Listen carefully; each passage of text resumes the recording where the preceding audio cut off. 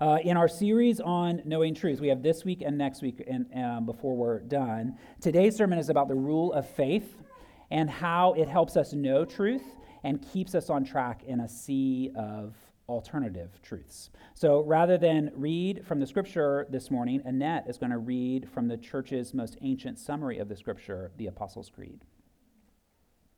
I believe in God the Father Almighty, maker of heaven and earth. I believe in Jesus Christ, his only begotten Son, our Lord, who was conceived by the Holy Spirit, born of the Virgin Mary, suffered under Pontius Pilate, was crucified, dead, and buried. He descended into hell. The third day he rose again from the dead. He ascended into heaven and sits at the right hand of God the Father Almighty. From there he shall come to judge the living and the dead. I believe in the Holy Spirit, the Holy Catholic Church, the communion of saints, the forgiveness of sins, the resurrection of the body, and the life everlasting. Amen. This is the testimony of God's word. Thanks be to God. Let's pray.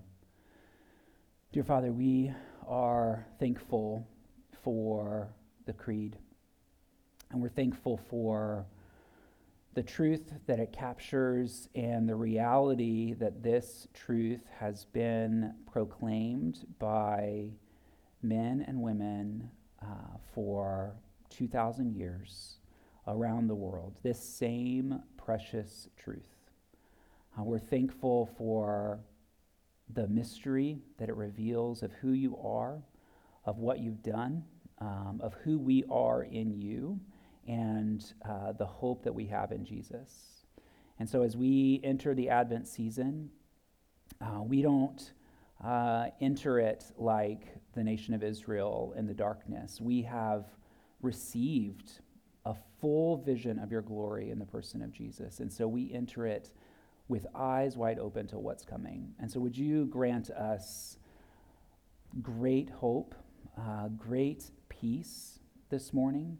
Would you help us carry it with us throughout our week, carry it with us into this world, and invite others into the same sure anchor that we have in you. We pray these things in Christ's name. Amen.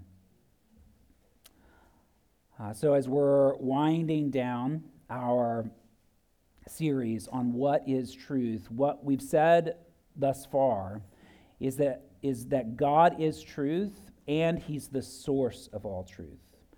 And that means that truth is personal, truth is glorious, all truth is God-thought and God-given.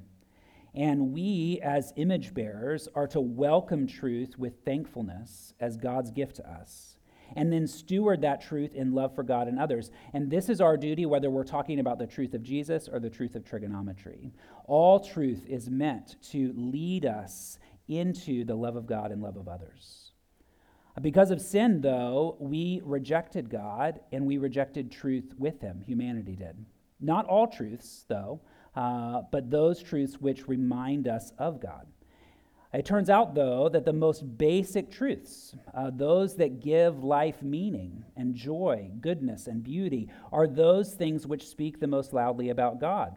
And so we struggle with them, like the truth of our bodies, created as we are in the image of God, the truth of our limits and dependence, the truth of the dignity of all people, of right and wrong, love and justice. These are all things that reflect God strongly, and so we have difficulty with them. Obadiah 3 says, "The pride of our hearts has deceived us." Now, how does self-deception work? The social psychologist Dan Ariely, he's at Duke, he has devoted much of his career to the study of dishonesty. You might know him from TED Talks and books. He's in various places. Prior to him and to his research, it was assumed in behavioral economics they took a very low view of humans, and that we were primarily motivated by our own self-interest. And that means that we will cheat as much as we can get away with. But Ariely believed that any potential cheater has to balance two conflicting desires: the urge to max out his gains, to live for his self-interest, and the need to see himself as a good person. And so we cheat, but only so much. In experiments, Ariely found that most people cheat when given the opportunity, but only just a little. And he calls this the fudge factor.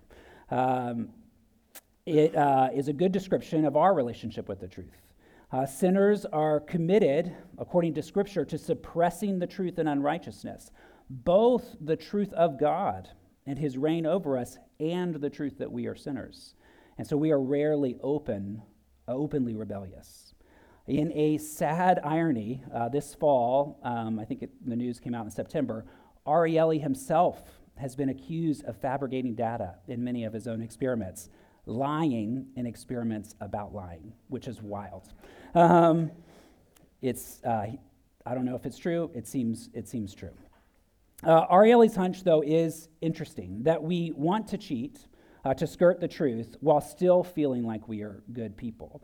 Cheating on our taxes, but just a little, right? And justified for it. Cheating on our spouses, but only a bit, and only in certain ways. It's this terrible dance that we do with truth and falsehood, cheating as much as we can while still claiming to be good. The gospel of grace liberates us from this need to dance, this dance of death. It enables us to tell the truth about ourselves and live. It turns on the light and opens the window. It exposes us, but with life. John 1:9, the true light, which gives light to everyone, came into the world in Christ. Believing partial truth is like living under a strobe light, right? Everyone looks good under a strobe light, but it's not an honest look, is it? And it's hard to live permanently under a strobe light. Jesus comes and turns the light on forever. In the light of Christ, everything looks different. In the Gospels, though, we see how many people hated the glare of that light. They didn't understand it. John 3:19 says, "This is the judgment. The light has come into the world. People loved the darkness rather than the light because their works were evil.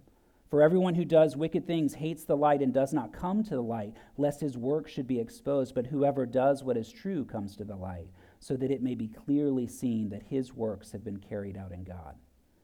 And so Christ came in the flesh to reintroduce us to the light of God, to the truth of God, but not just truth, but truth and grace.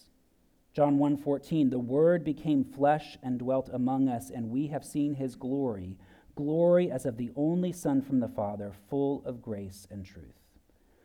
This is the surprise of Christmas. Not only that God became man, but that he came gently. He came in love and not in wrath.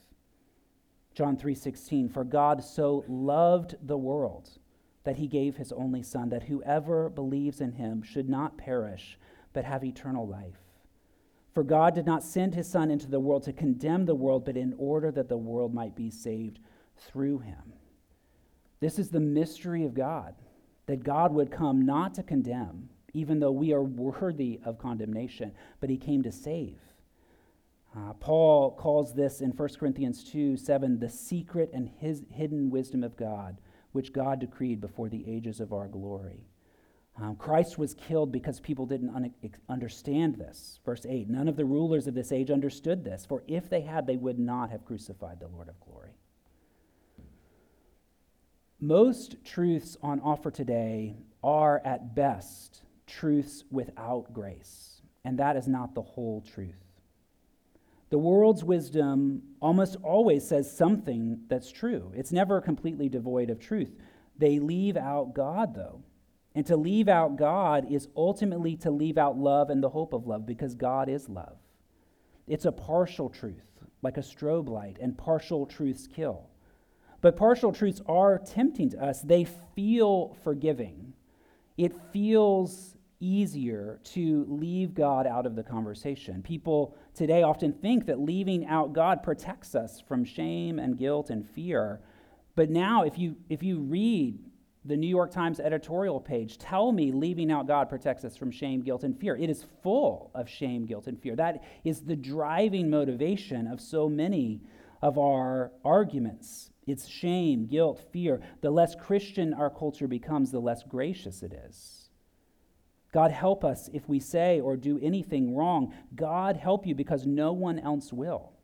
Without Christ, without atonement, we don't have the means to forgive, and you can really see that in culture. We live in a prophetic age, which loves to speak truth to power. And in a prophetic age, you can be confident that most people claiming to be prophets are false prophets. And that's something that we see in Scripture. It's a pattern that you see. In the Old Testament, the prophets we read, Isaiah, Jeremiah, Ezekiel, Daniel, all these prophets, they were never the only ones speaking at the time. There were always other people that they are speaking against, other prophets, more popular, more reputable. They're usually associated with the wealthy and the elite. And these false prophets convince Israel to disbelieve the true prophets, to kill them. In the New Testament, the same pattern continues. The Apostle Paul contends with super apostles. There were Judaizers and Gnostics twisting the gospel to their own aims and benefits for their own glory, removing grace. Jesus himself warned when he was preparing his disciples for life in Matthew 24. He says, "See that no one leads you astray, for many will come in my name, saying, 'I am the Christ,' and they will lead many astray." And so as we think about discerning truth, knowing truth, living truthfully, we have to beware of false prophets. We have to listen to the warning of Christ. In a prophetic age, in any age of turmoil, there are always more false prophets than true prophets. How can we hold fast to the only truth that saves, that includes with it grace? Who are the graceless prophets we find ourselves most susceptible to? Are we taking Jesus' warning seriously? Many, he says, many will come in my name, saying, "I am the Christ," and they will lead many astray. Beware the voices around us today that come in Jesus' name, that come as Christians, but point to themselves instead of Jesus.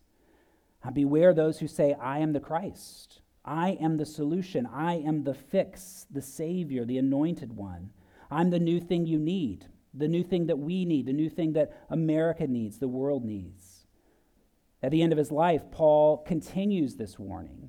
He reaffirms it in 2 Timothy 4, his last letter, his closing words to Timothy. He says, "For the time is coming when people will not endure sound teaching, but having itching ears, they will accumulate for themselves teachers to suit their own passions, and will turn away from listening to the truth and wander off into myths." According to Paul, sound teaching must be endured. It requires patience and steadfastness, a long obedience in the same direction. It's a Eugene Peterson phrase. Sound teaching rarely takes the form of a hot take. It can't be captured on TikTok or in a headline, right? So many people are worried about social media, and it is very worrying, but it's not new. Like fake news has been going viral for a long time, right? It's been going viral in the same ways that it went viral in Paul's day, right? By appealing to our flesh, by appealing to passion. And so what myths are we tempted to wander off into? Truth that just sounds right. It confirms vices instead of challenging them. Do we find ourselves accumulating teachers which appeal to our gut, that require little of us, teaching that doesn't need to be endured? It encourages impatience. If we learn anything from the early church, we learn that the gospel of grace is easy to lose. But how do we know who to trust? False teachers aren't ever obviously false, or rarely are they obviously false. How do we know that I'm not being the false teacher right now, right? I am a sinner. I am limited. And so how do we test the truths that are being claimed before us? Well, we're in luck because it's not a new problem. That means that the Bible speaks quite particularly to discerning truth. It helps us. Since this was also a problem during the time when Scripture was written, we can look to Scripture for advice. 1 John in particular speaks a great deal about false prophets. 1 John, the Apostle John, was writing to a church that was discouraged and that was nervous because apparently a few key leaders had left. And they took with them a lot of members, and they left to start a new religious movement, teaching new things that were contrary to the message that they had received from the apostles. And the church was shaken because some of their most talented leaders had left. Some of the most capable speakers had gone away, and they were left weak and frail and doubtful. And so the apostle writes to them, imploring these Christians to stay the course. In 1 John 2, first, he reminds them that this shouldn't be a surprise. Remember what Jesus said. Remember his warning to us. 1 John 2, verse 18, children, it is the last hour. And as you have heard that Antichrist is coming, so now many Antichrists have come. Therefore we know that it is the last hour. They went out from us, but they were not of us. For if they had been of us, they would have continued with us. But they went out that it might become plain that they all are not of us. It's hard not to read this. I don't know, as a pastor, and you can get sort of lost in the Christian evangelical world that's so very far from life in San Francisco. But it's hard not to read this and think about the ex-evangelical movement, which is so prominent right now. And it's not really just the leaving. But it's how so many people are capitalizing on their leaving, right? With podcasts and articles and books devoted to explaining why I left the church.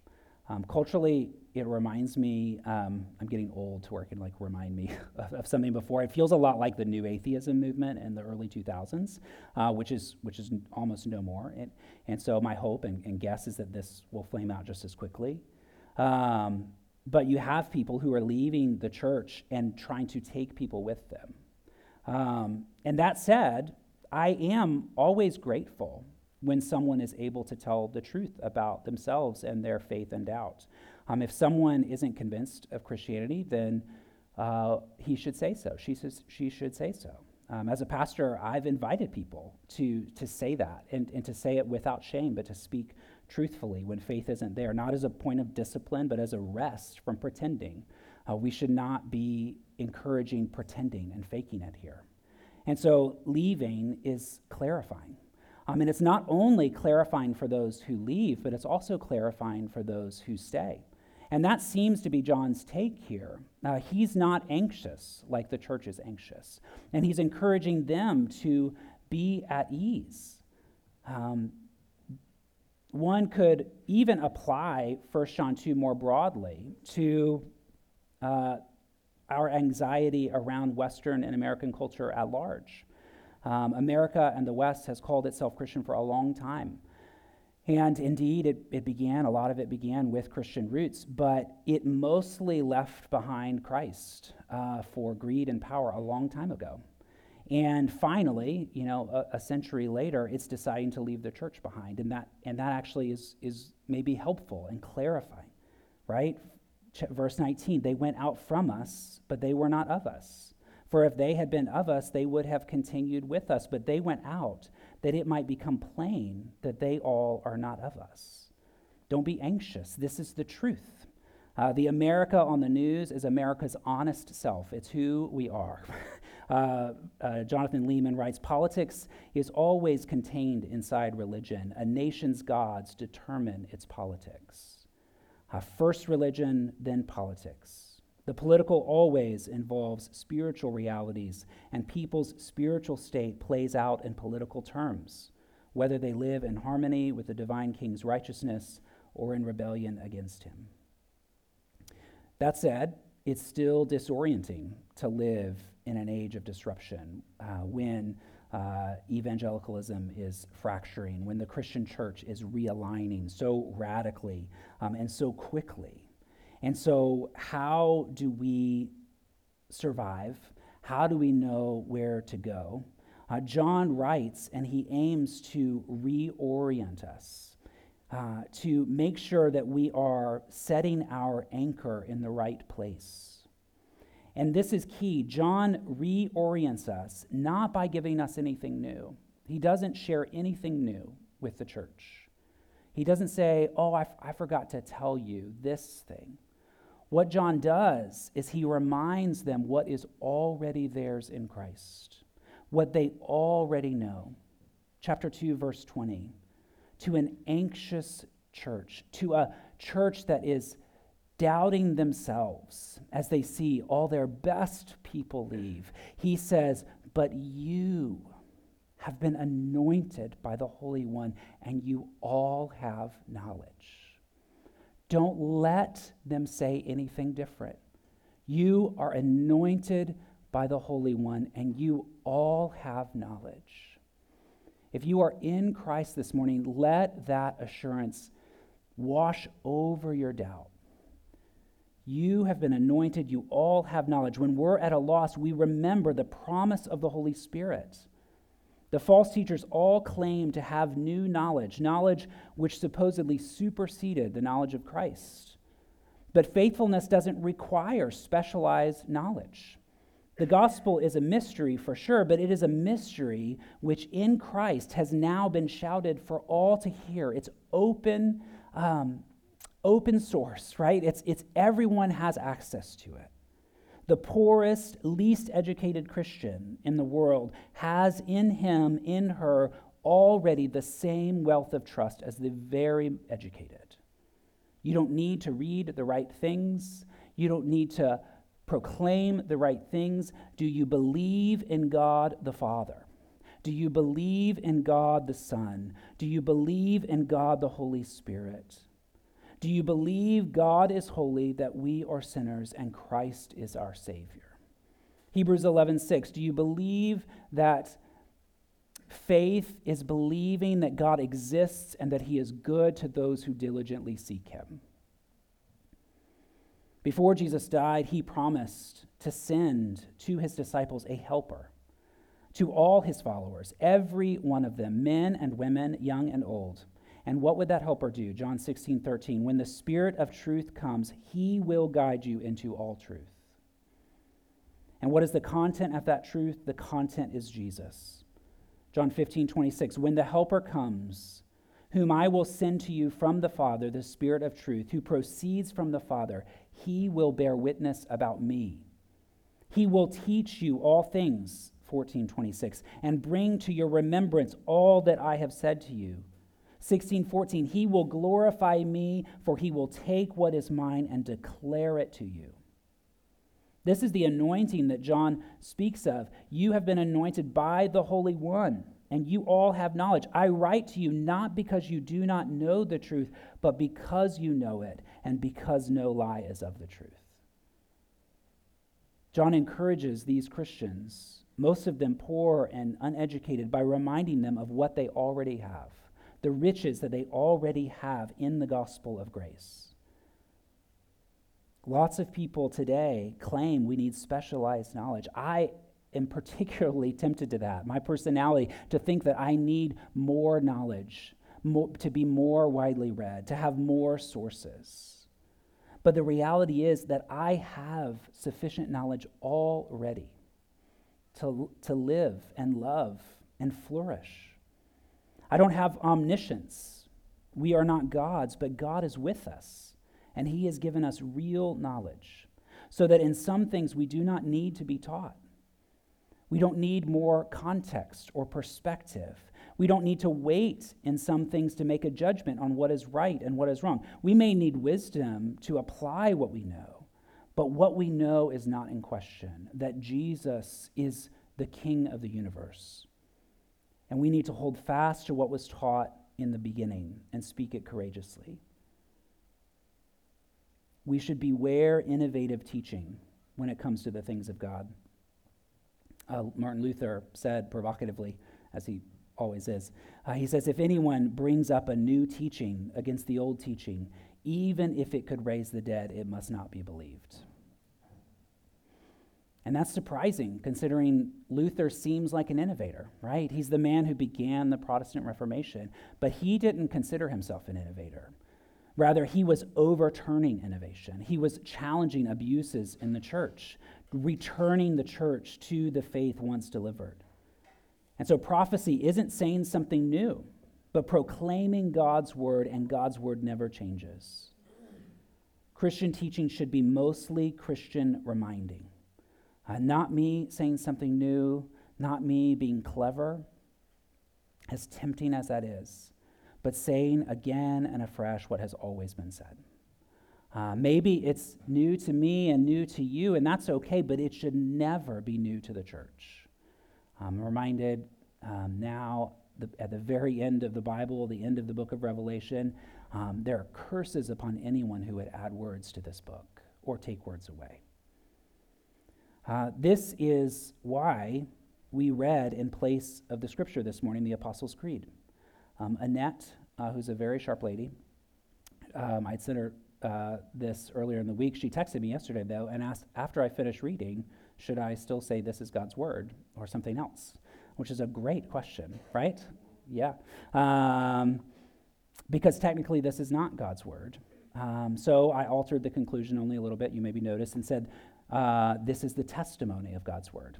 We normally say this is God's word, but she said, this is the testimony of God's word.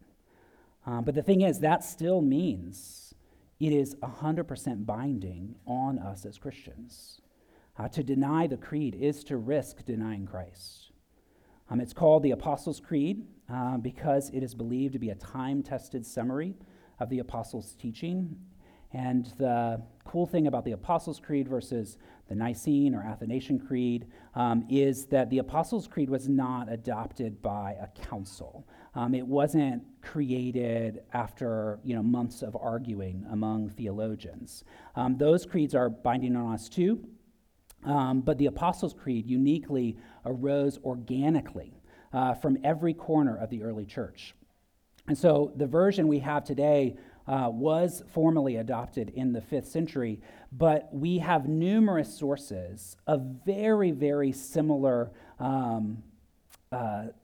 texts that are very much like the Apostles' Creed, with those 3 distinctive parts and the components of the parts. And they all confess faith in God the Father and our creation, God the Son and our redemption, and God the Spirit and our sanctification. In the early 3rd century, the 200s, something like the Apostles' Creed was already used widely in baptism, and people were usually baptized 3 times in the name of the Father, the Son, and the Holy Spirit. And they would, between each one, confess, I believe in God the Father, creator of heaven and earth. I believe in God the Son, born of the Virgin Mary, and so on. New Christians would be baptized for each stanza. In the 2nd century, around 180, so very soon after the apostles died, Irenaeus gave a modified version, and he claimed it was taught everywhere. So he says, in Against Heresies, he says, the church, though dispersed throughout the whole world, even to the ends of the earth, has received from the apostles and their disciples this faith. She believes in one God, the Father Almighty, maker of heaven and earth, and the sea and all things that are in them, and in one Christ Jesus, the Son of God, who became incarnate for our salvation, and in the Holy Spirit, and he goes on. And it sounds so very familiar to the Apostles' Creed, and you can find similar things across many authors throughout the early church. Irenaeus goes on, he says, the church, having received this preaching and this faith, although scattered throughout the whole world, yet as if occupying but one house, carefully preserves it. For although the languages of the world are dissimilar, yet the import of the tradition is one and the same.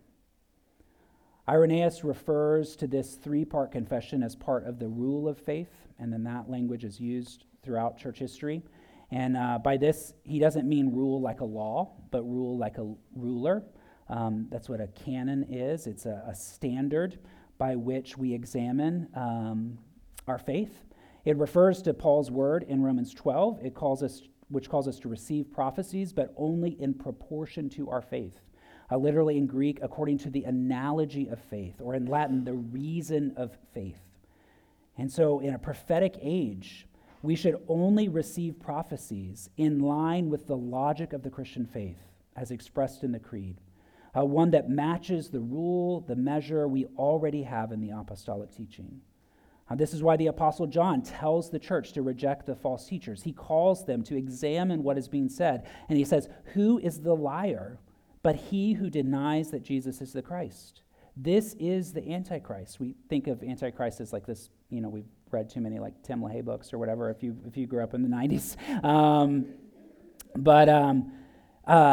As this looming figure, and maybe it will be, but Antichrist is simply someone who denies Christ, denies that Jesus is the Christ. He who denies the Father and the Son. No one who denies the Son has the Father, but whoever confesses the Son has the Father also.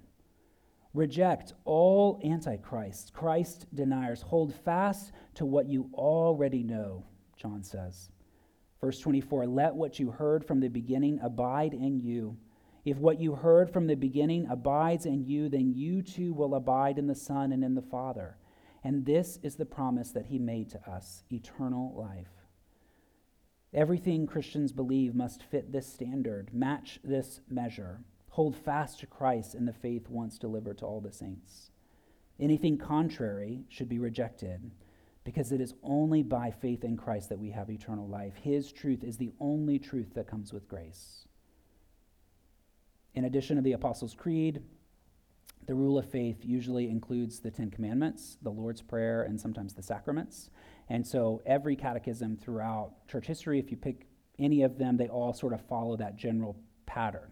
All the questions, including the New City Catechism, if you think about the whole year, it covers the same ground. The 3 articles of the Creed: who is God the Father, who is God the Son, who is God the Holy Spirit. It covers the 10 Commandments. We spend a number of weeks taking the commandments in turn. It covers the Lord's Prayer and the sacraments. And together, these beliefs contain the entirety of the Bible's teaching in miniature. Martin Luther said, whatever all of Scripture holds, it is simply expressed in these 3. Everything needed is found in seed form right here. To the Christian, it is God's word for faith, hope, and love. And so traditionally, the 10 Commandments is connected with love. It teaches love, how to love. The Apostles' Creed teaches faith, what God has done, who he is. And then the Lord's Prayer teaches hope. And so we have faith, hope, and love in these 3. Together, the Catechism teaches how we should act, what God gives us, and how to pray. Todd Haynes writes, the Catechism lays bare the Bible's inner logic. It is the Bible's interpretive key for humans. It reveals their sin, inadequacy, and need. It reveals who God is and what he does. It reveals God's forgiveness and life for humans. It offers a unified account of reality in relation to God, ourselves, and one another. It tells us who we are by telling us who God is. And it's not that it becomes the only thing you know, but it's only through these revealed truths, revealed in Scripture, that we can know anything. Todd Haynes writes, the Catechism is like the ABCs of the Bible. It's brief and accessible for young or old, learned or unlearned, and it can't be replaced. You can never move on from the ABCs without losing the ability to read and write. And in the same way, you can never move on from the Catechism without losing the ability to read and hear God's word. If you want to read and write, learn the ABCs. If you want to hear God's word, learn the Catechism. It's easy, again, for me, I like new things. I like new knowledge. And it's easy for me to think, won't this get boring? Or won't I come to face circumstances that this doesn't help me with? But the Creed, the Lord's Prayer, and the 10 Commandments are remarkably deep. I challenge you to test it. Early in the pandemic, when we were all still stuck in our house, Dash and I facilitated a 10-week Zoom course on the 10 Commandments. And the amazing thing is we didn't have to teach anything. I remember I came prepared with questions and comments to facilitate a discussion. It was when Zoom was still very awkward for all of us, and so I thought, this is going to be hard. But then after the first week, I didn't come with anything because I didn't have to say anything. I didn't have to lead. The conversation just took care of itself, where we just read the commandments, read the one commandment and other verses and catechisms that had expanded on it, and then we would talk for an hour plus each week, Christians and non-Christians in the Zoom room, right? What the commandment was about, what it preserved, what it highlighted, the freedom it offers, how right each commandment felt to us. We asked each other, what would our life be like if we obeyed this perfectly? What would our church be like if we perfectly obeyed, thou shalt not murder, and all that Jesus expands on it? If the world obeyed it perfectly, how beautiful would the world be if the 10 Commandments were honored? And yet in the end, we knew we couldn't obey it alone, and we were moved towards Christ. We could do the same with literally every word of the Lord's Prayer and every word of the Creed. Meditate and know it deeply and let it change us. We would never move past it. It is the ABCs of the faith. We desperately need to recover a rule of faith in the modern church, in a world whose creed is usually just, I believe in myself. In a world that's often confused, rife with conflicting stories, often within the same culture, within the same person even. John wants us to remember what we already know, what we have received, not something we discover on our own, but something that God has given us. The creeds are often cited against heresy. That's what we see as their function, and that is something that we need in earnest today, to say no to false teaching. A country which ceases to defend its borders or enforce its laws is sort of giving up on being a country, and the same is true for our faith community. But we can't just say no. We need to offer something positive, and the creed offers a positive statement. Philip Carey, a historian, he explains, the Nicene Creed was written to say no in the strongest possible terms, but the creed said no by saying yes to who God really is and who Jesus is and what he has done to make us who we are. And so are we able, in the practice of saying no by saying yes? What do we as Christians say yes to? In a world as confused as ours, we need to confess week in and week out our affirmative faith in God. We need to say yes weekly to the God who speaks the world into existence by the word of his power, God the Father, to the God who is the Word made flesh, who suffered, died, and was raised 3 days later and now sits at God's right hand, God the Son, and to the God who gives gifts to his people in word and sacrament, God the Spirit. If we want to know the truth, to discern truth from error, then we need to get in the practice of saying the creed, the Ten Commandments, and the Lord's Prayer. Joshua Pauling writes, each time we recite and reflect on the creed, we are brought further into its story, and its story is brought further into us. We're doing more than stating bare facts or reinforcing social bonds. We're responding to what God has said and done by saying, this faith is mine. This is my story.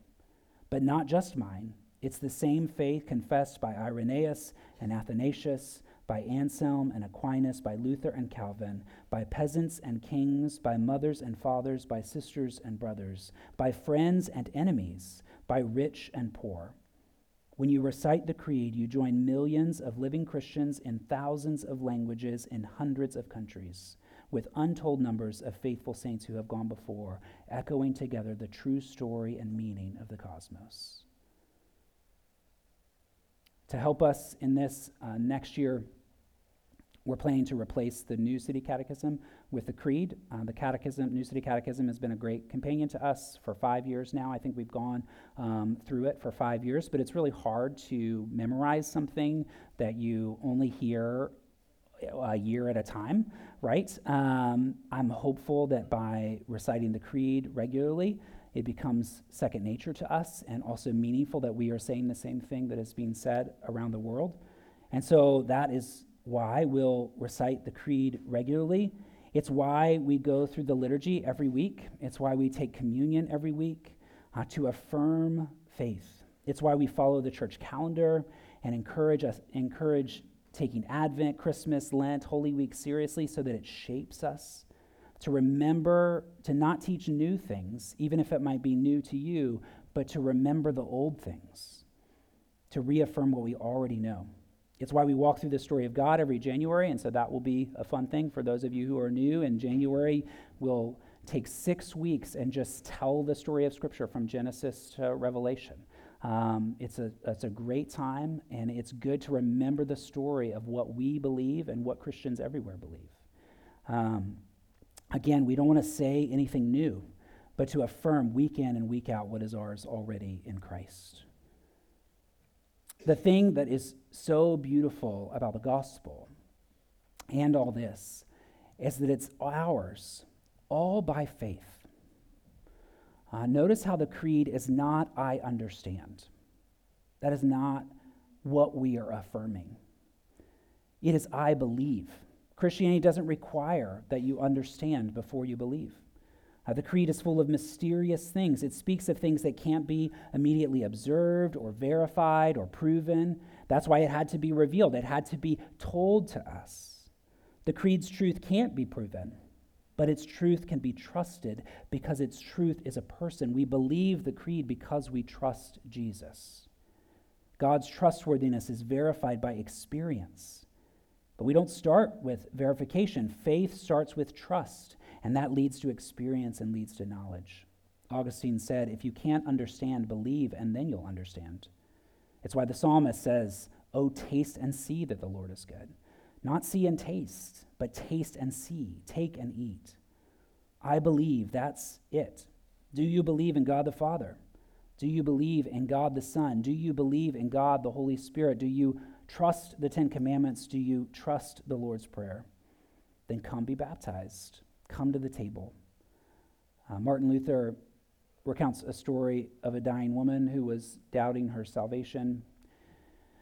He was visiting her, and she said, "Dear Mr. Doctor, I think I'm lost and can't be saved because I can't believe." And he responds, "Do you believe, dear woman, that it's true what you pray in your creed?" And she clasps her hands together and says, "Oh, that I believe, that is certainly true."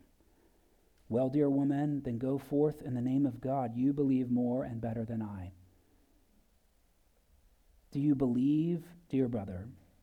Do you believe, dear sister? Then go forth in the name of God. You have knowledge. You have no need for anything more. Let what you heard from the beginning abide in you, and then you too will abide in the Son and in the Father. Do you not believe but want to believe? Trust Jesus. Is Jesus trustworthy to you? He is the way, the truth, and the life. And so pray right now. Take his hand and let him guide you. Let's pray.